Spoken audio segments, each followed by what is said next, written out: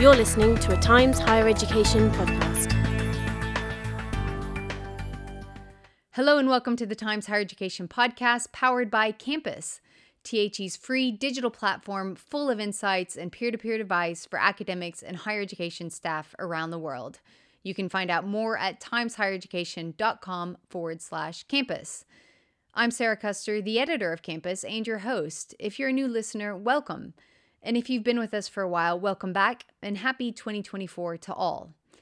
January, named after the two-faced Roman god Janus, is the month of looking forward and looking back, of change and new beginnings.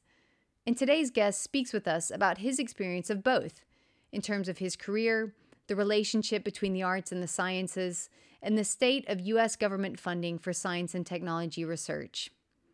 Mike Ibba is the Dean of Schmidt College of Science and Technology at Chapman University in California, where he's been since 2020, after spending nearly 20 years at The Ohio State University.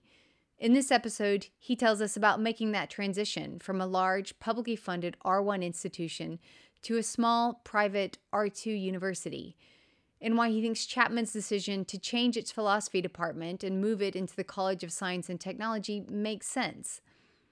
Mike has also thought deeply about mentorship and says that he wants training the next generation of scientists to be his lasting legacy. But he is concerned that historically low government funding for science and technology isn't covering the rising cost of science. Thanks to Chapman University, our sponsor for today's episode. Mike, welcome to the Times Higher Education podcast. Thank you for joining us today. Thank you for inviting me. I'm looking forward to it. So, Mike, you've been at Chapman University for just over 3 years now. Chapman, for those of you who don't know, is a small private R2 institution in California where, Mike, you are the Dean of Schmidt College of Science and Technology. But before that, you were working at The Ohio State University as the professor and chair in the Department of Microbiology. Ohio State University, obviously being a large publicly funded R1 institution. What's been the biggest change for you in that switch from such a stark contrast in institution types? Well, it was so to give you some context, I moved in the middle of the pandemic in July 2020. So I got to see how a large institution versus a small institution responded in that situation. Mm-hmm. And there was a couple of things that, we did things at scale at Ohio State as we had to deal with a huge number of faculty and students and staff. But when I came here, what I saw was that there were a couple of things that really struck me almost immediately. One was that I had much shorter barriers or much shorter lines of communication to different people high up in administration. At Ohio State, naturally enough, there are a lot of layers. I was there for 19 years. I spoke to one president, never another president once. Wow. I spoke to a couple of provosts, but not much. While I was here, I know I was a dean now, but we spent a lot of time working as a larger collective group of leadership, which I really enjoyed, I liked. And what also struck me was that as a private institution, it's a predominantly undergraduate institution, everything was student-centric. Everything about the mission was how we saw the students through the pandemic, how we maintained their education, how we maintained their outcomes so that they did not become the pandemic generation who got less out of their education. So to me, it was that focus. And someone who's now on my leadership team, he said to me not long after I got here, if you want to get people to do things at Chapman, frame it in terms of what it does for undergraduates. And there was a certain amount of that at Ohio State, but here it drives the bus. It's completely different in that way. I think it's part of it. Also, because Ohio State is a large land grant, it had a lot of different missions in the States. Sure. Whereas our goal is to serve our undergraduate population. On that point about your undergraduate population, On your website, you say that undergraduates will start research on day one on the campus. Tell us how that works. Okay, so I've always been interested by this, both as a faculty member and as a parent. So if you take your children to visit, and I hear people coming around campus here, everybody tells every student who ever goes through a science department or a science college or a prospective student and the parents, your children can start research the day they arrive on campus. Everybody says that on every tour I've ever been on or heard. It's not always that easy to achieve that. Mm-hmm. And so when I came and when I interviewed, I was very curious about how this was done at Chapman, where there's this much bigger emphasis rather on undergraduate education. And it's not just that, like anywhere, students can go into research labs and work with faculty from the start. It's because there's this program that all of our students and all of the engineering students do as freshmen called the Grand Challenges Initiative. And this is a program where they learn that ultimately they'll work in teams of 4 to 6 to address scientific problems of their choosing. But they spend the first part of their time as freshmen learning what research means, how to work in teams, how to identify research problems, how to research problems. So, and it's not just because this is going to thrust them into research, it's because it provides them with, I think, what I've seen is a great skill set to be science students, because it stops them just being science students who go to the classroom, learn what they're told from a textbook. Our students, I think, what I've been really impressed by is they're more questioning, they're more research driven in that way. We teach them how to ask research questions. So it's a more holistic view of research. It's not research equals going into a lab. I'm a biochemist, picking up a pipette and doing some experiments, some assays on day one. It's about getting into a research mindset, because we have all sorts of different disciplines in the college, but it's about getting students up to speed as researchers, because if they're STEM students, research is part of everything they're going to learn in class has come out of research. So if they understand how research works, we think they'll learn better as well. So is that why there is such an emphasis and such a structural organization with the Grand Challenges Initiative around this? Is that this is something that they're going to need to learn how to do anyway? So let's just get them started realistically on it. You know, and it builds I think it builds a skill set that I know when I was chair of microbiology at Ohio State, we were always trying to figure out how to get parts of this skill set into a student's curriculum, because there wasn't much room. We didn't have other places to do it. They had lots of GE requirements. This way, we put this up front. I mean, we're not alone in doing this.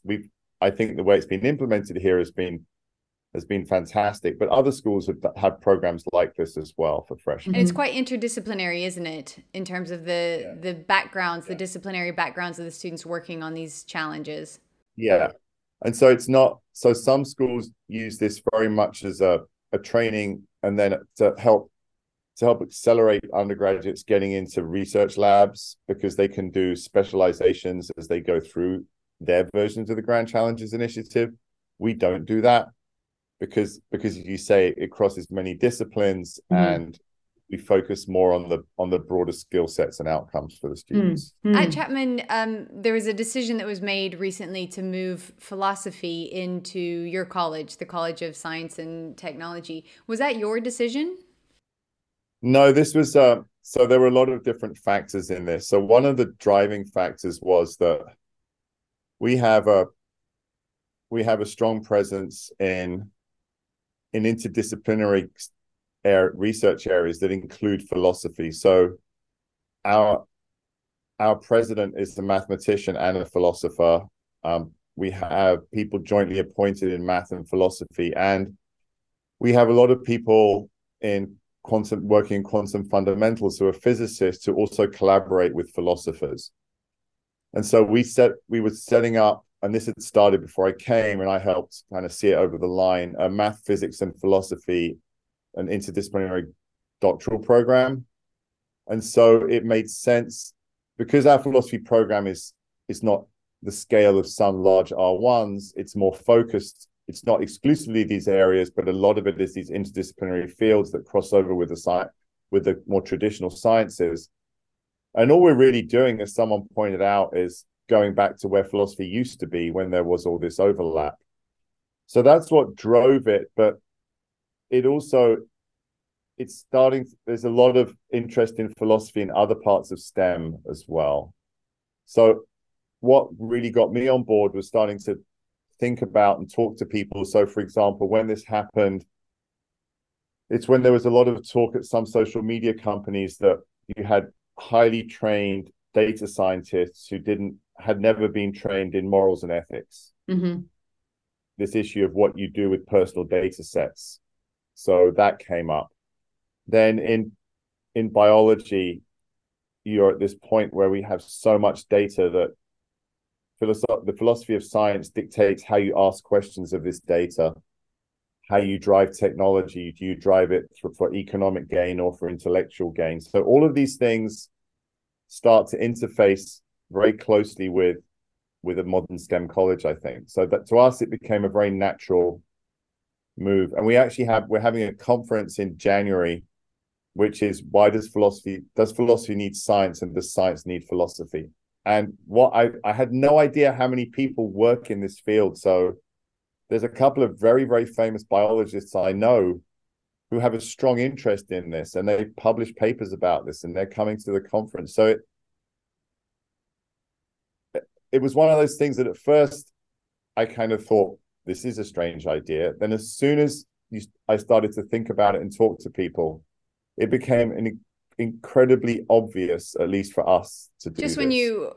When you talked about the question of that conference you just mentioned, that was a thought that was running through my mind was, okay, I can see the benefit of this for the scientists to have philosophers there helping them grapple with these big problems. But does it really help the philosophers to be there working alongside the biologists? Apparently it does, because so one of the people coming, so there's some incredible things that philosophers are doing in biology, where you start to ask people, why did you ask the question of the data like that? So you end up with I think as far as I understood this, and if a philosopher watches this and tells me I'm insane, I won't take offense. But I think it becomes very interesting because a philosopher can ask a biologist, why did you ask that question of this data? And then you can then rationalize asking a question differently. But in this case, you see if you get a different answer.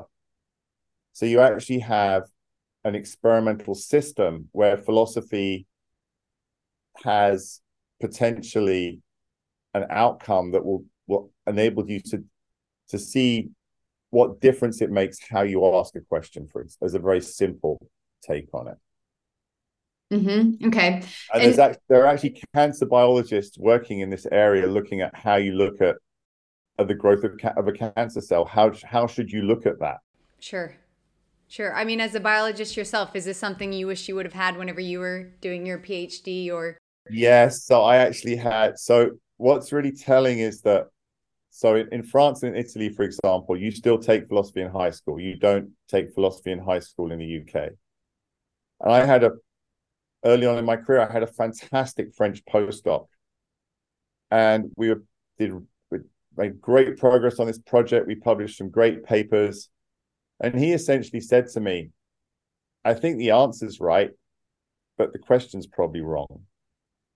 And I was like, I don't even know what you mean. And he explained it to me. And so this was a simple thing, like the way we framed the question, then we tested the system, gave us an answer. But the way we framed the question was based upon how we've been trained to ask the question, rather because in a way that we've been trained to think in a way that we could probably answer it. Mm-hmm. Mm-hmm. But then his point was we wouldn't know how to re-ask the question if we hadn't asked the wrong question to start with. So I was sort of like, okay, we got a grant out of it. So, to me, I saw this return on investment of stepping back and thinking about how you did something, but also why you did something, which to me was an approach I'd never been taught. And that is something that we hear researchers say very often, is that it's very easy to get in the silos and not have those nuanced approaches and angles to the questions that you are asking, or not even be aware of the questions that you aren't asking. Yeah, I think, because I've talked at length to some people about this, some aspects of the funding system don't encourage you to think like this. That you go for this positive reinforcement as a way to continue your funding. So I can get the ethical argument for including philosophy into a science and technology college, and also the kind of new thinking element of it as well.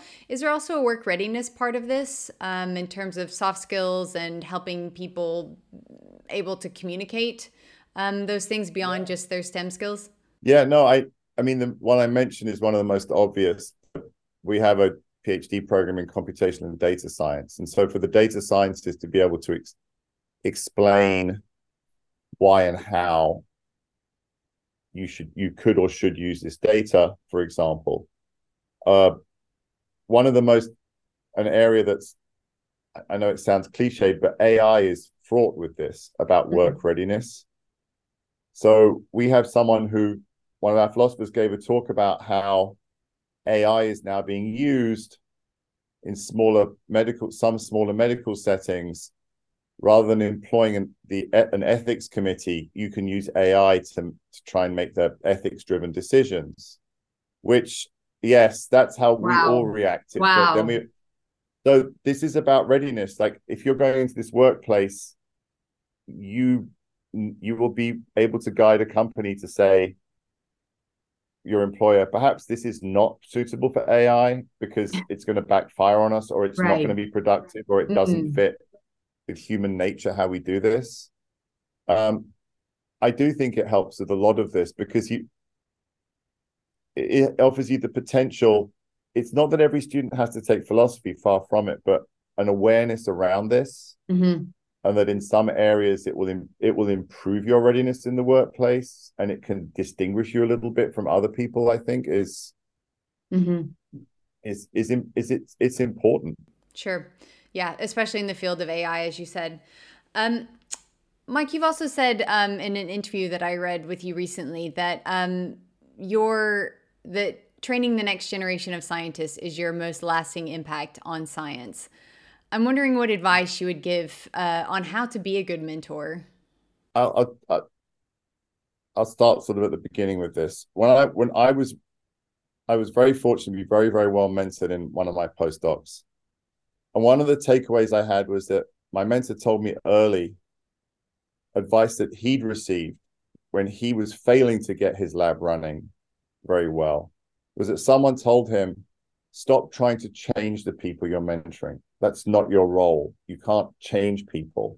Stop trying to make them like you. Stop trying to make images of you. And so build a relationship with your mentees, allow them time to grow, be willing to invest in your mentees. You should, and with the goal of developing a professional relationship where you build to their strengths, and it's what your judgment of success in a mentee is. And so something else I learned from the same person was, if you're good at this, the people you recruit will ultimately be better than you. That should be your goal. You train them, you enable them, you don't try to make them lesser copies of yourself.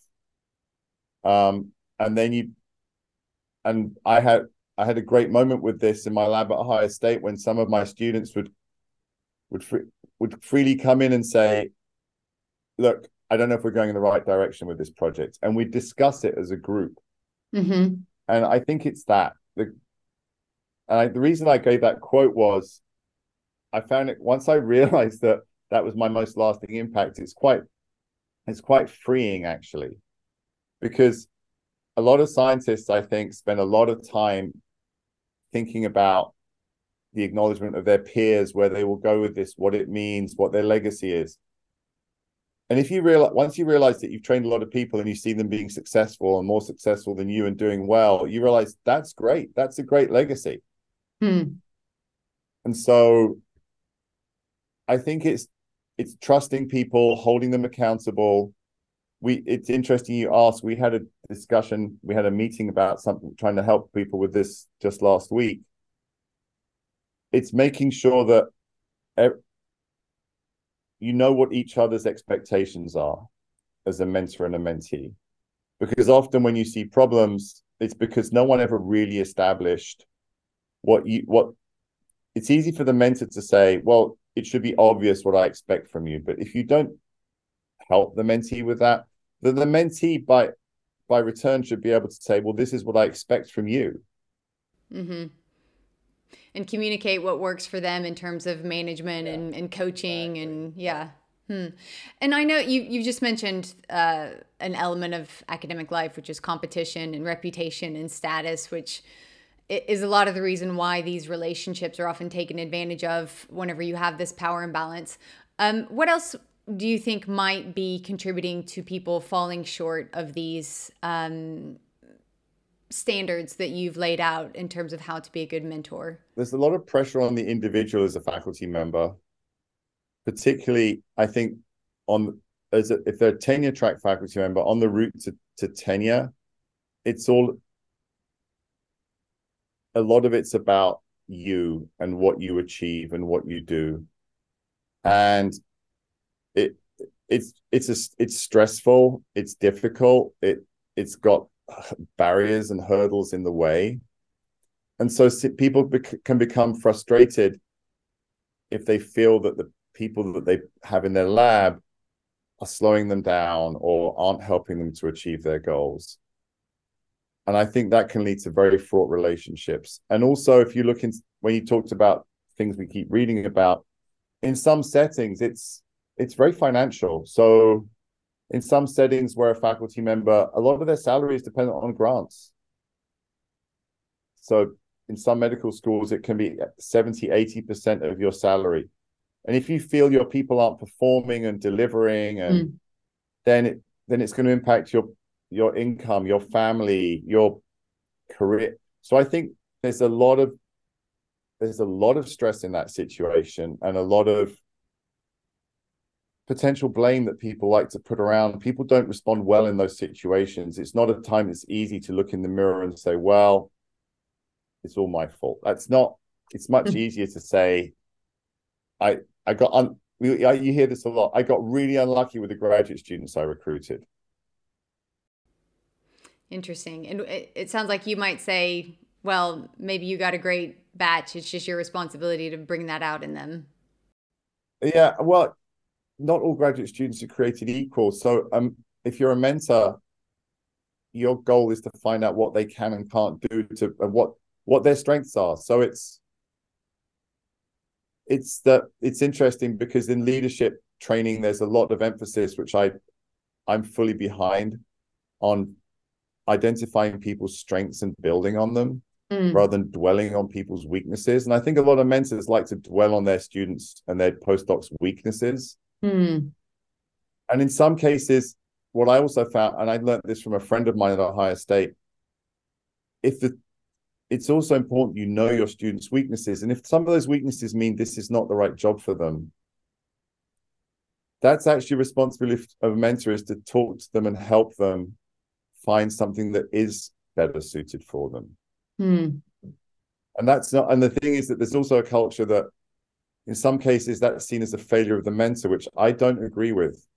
As a mentor, your job is to help your students and your postdocs find the outcome that fits what they desire and what they're good at and they will find fulfilling. And if that means, once he told me this, I had the experience where I talked to a student about this, that it would probably be best for her to leave my lab with a master's. And when she was crying, she said, I'm crying with relief and happiness because this is what I actually wanted, but I didn't really think of, because she'd been made to feel if she wanted this, she was a failure also. So I think there's elements of that culture that you can't just think about the mentoring as your success, it's their success. This might be a silly question, but have you ever been offered mentor training in your career as a higher education leader? I didn't I'm trying to think. It's a good question. We had, when I started out at Ohio State, I was very fortunate. I had a fantastic chair who was he's British, so it was good, harsh, old school mentoring in the way that he kept me straight on things and helped me through. And then so I had mentors, but then I realized I'd been fortunate. Because I talked to other colleagues who hadn't had good mentors, either in their postdocs or in other points. So then me and another colleague, we started a doctoral training program at Ohio State that was funded by NIH. And as we developed that, we required that the mentors were trained through some of the national mentoring programs. And the mentors were great, especially the starting faculty. It took a burden off of them to be helped with this, to be given guidance, to be helped.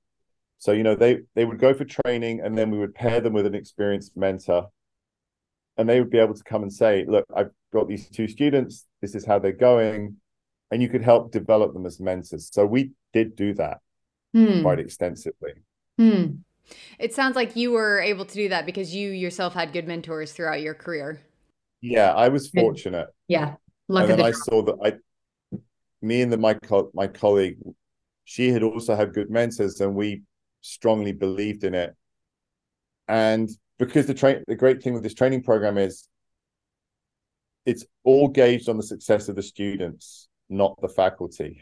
So you do everything you can to help the students succeed. And the faculty's buy-in to this is that they get fellowships from it for their students. So you have it's a nice arrangement, the way that the NIH have set that up, because everybody benefits from it. I want to switch gears just slightly and ask you about national funding for science and technology. And I'm sure you're aware that U.S. government funding is about to hit a 25-year low next year. And as a member of a number of scientific societies, a member of the National Science Foundation, Federal Advisory Committee for Biological Sciences, a fellow of the American Academy of Microbiology, and the American Association for the Advancement of Science, are you concerned about the U.S.'s position as a science superpower now? So it's a very interesting and difficult question. I'm not concerned right now. I'm concerned about what the trend means. I mean, I started in the US 23 years ago when funding wasn't good, but we had ways to find funding, and everybody told me it went in cycles, which it did. So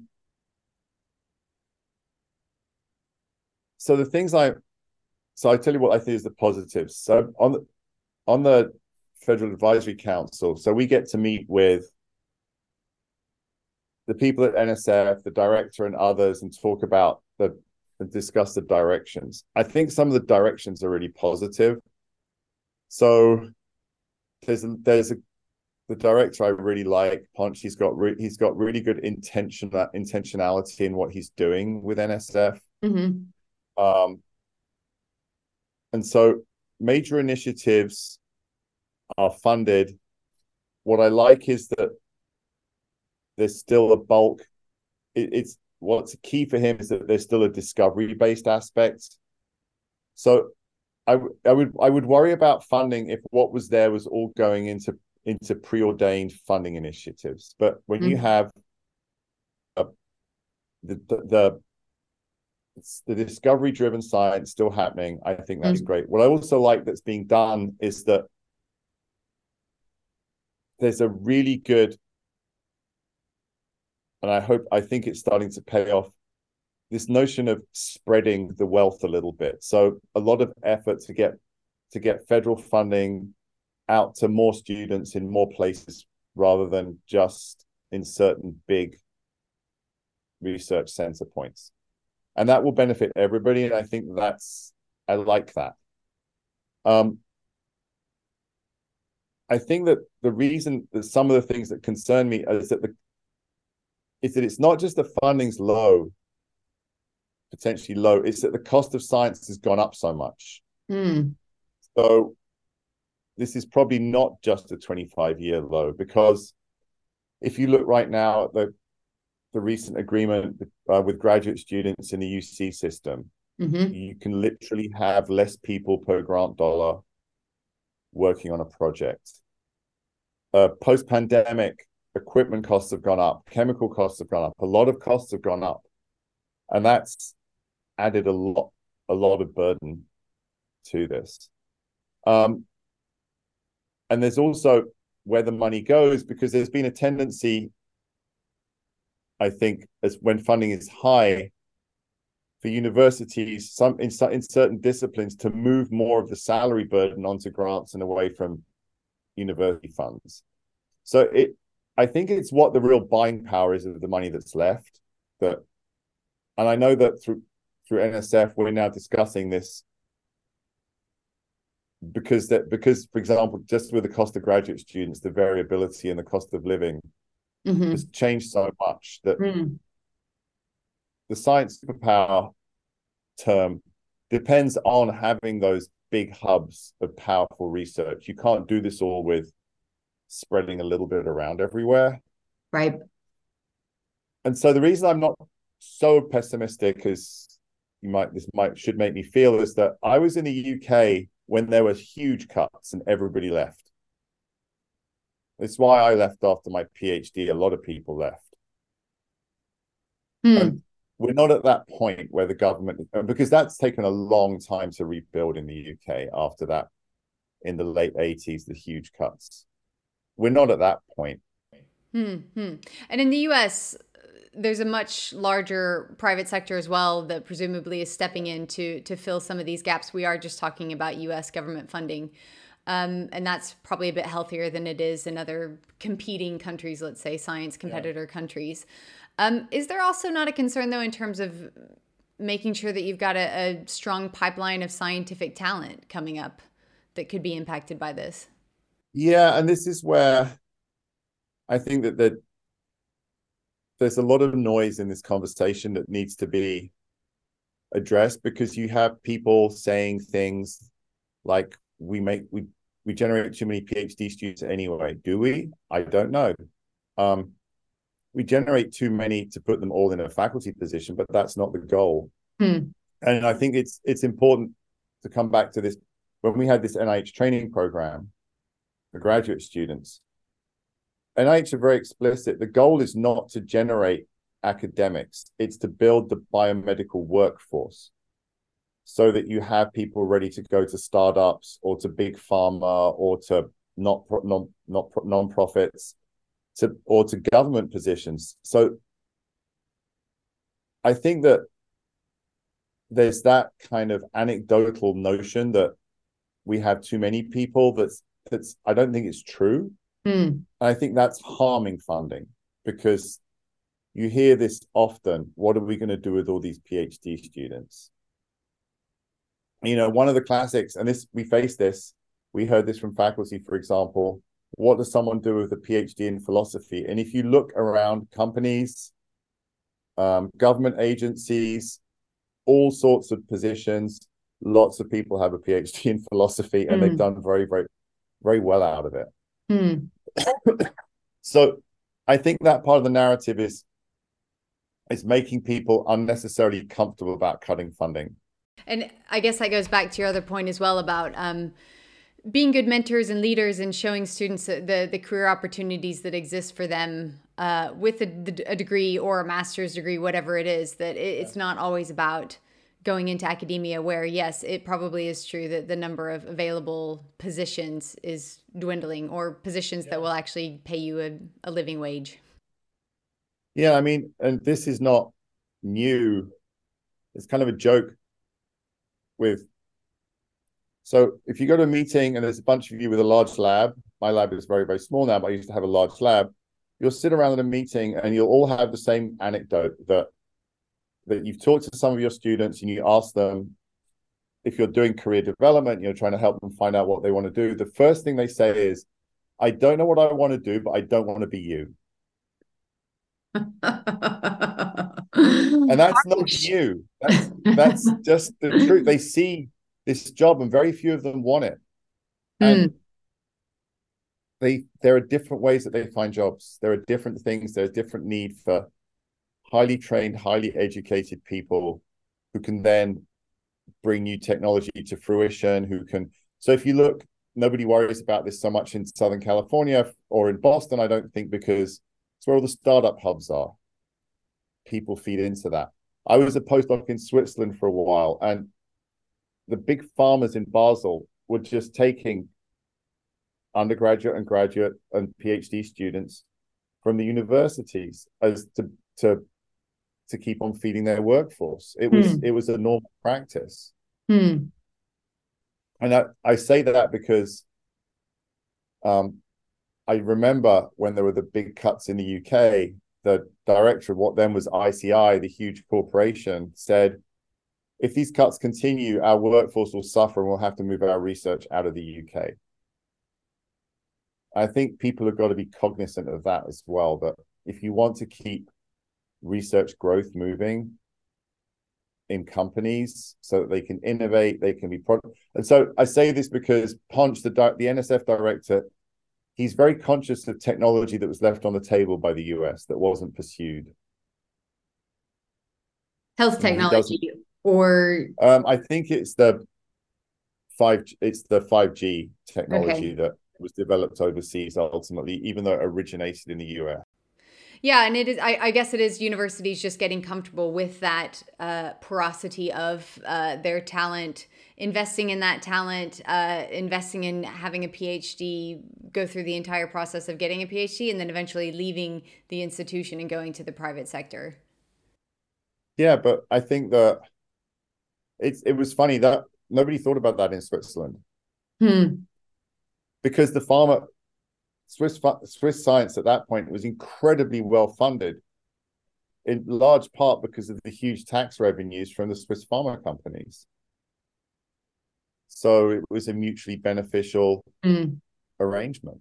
Mike, thank you so much for your time today. It's been really interesting speaking to you, and I think we've covered a lot of interesting ground today. I thank you for asking me to do this, Sarah. I've really enjoyed it. You're listening to a Times Higher Education podcast.